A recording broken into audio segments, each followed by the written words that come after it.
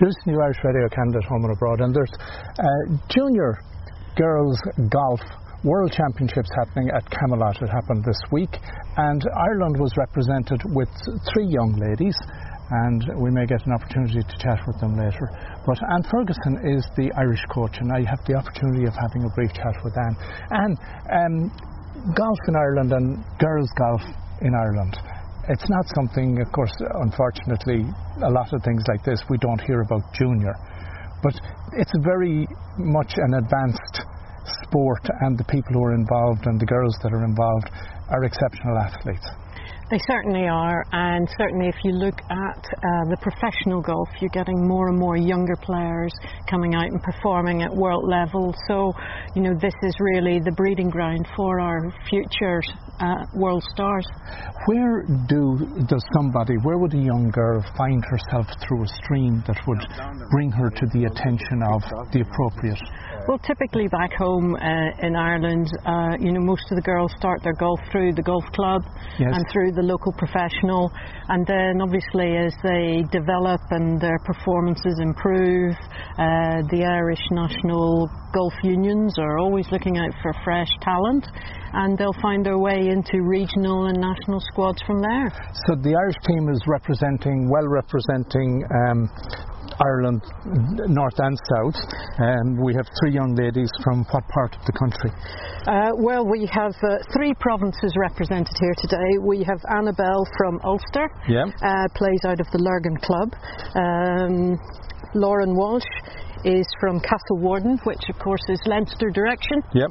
And our final player is Sarah Byrne from Douglas down in Cork and Munster. And for junior, what are the age criteria? Or is it an age criteria, or is it a performance criteria? It's age, and for this particular event, it's under the age of 19 by the final day of the competition. Okay, and how young of the 3 Irish girls that are here, what is the age span? Well, Lauren has just had her 18th birthday here this week, which was great. Fantastic. So we helped her celebrate that. Yes. And Annabelle and Sarah are both 17. Okay. And of course, it's obvious when you look at these girls playing, despite their youth, they've been playing for years. Absolutely. Absolutely. They've been, cut their teeth on provincial golf, then national golf, playing for Ireland and home internationals, and then Europeans. And obviously this is the premier level event at national level is the World Championships. So you mentioned to me a little earlier that they were playing 2 weeks ago in Ireland in competition. We had the ladies' equivalent of this event at Carton House, near Maynooth, and Annabelle was playing in that. So when you said the ladies, are we into a different category? Yes, we're talking about adult. Yes, but obviously, as we were talking earlier, the standard of golf is improving so massively that you'll see a number of junior under 18 players playing in that sort of an environment. In a ladies' environment. So then your role as the coach, what? I'm actually team captain, I'm not a coach. Okay.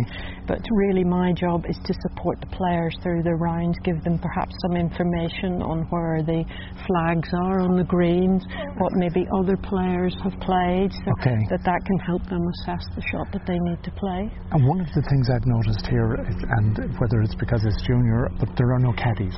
So is that's the rule of the competition. That's the rule of the competition. So the girls are pulling their own bags. And they're making their own decisions, and they're making their own great. decisions. Right. The other thing I noticed, and I guess it's technology coming into play, I noticed they're taking out their distance finders. That's correct. It's a mini GPS unit. Right.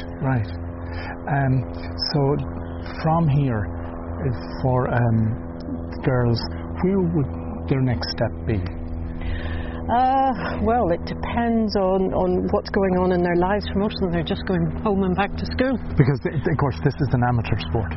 Of course it is. And, a lot of them often already have leaving cert ahead of them or A-levels. And, they've got school and educational needs to balance off as well as their golfing. Indeed.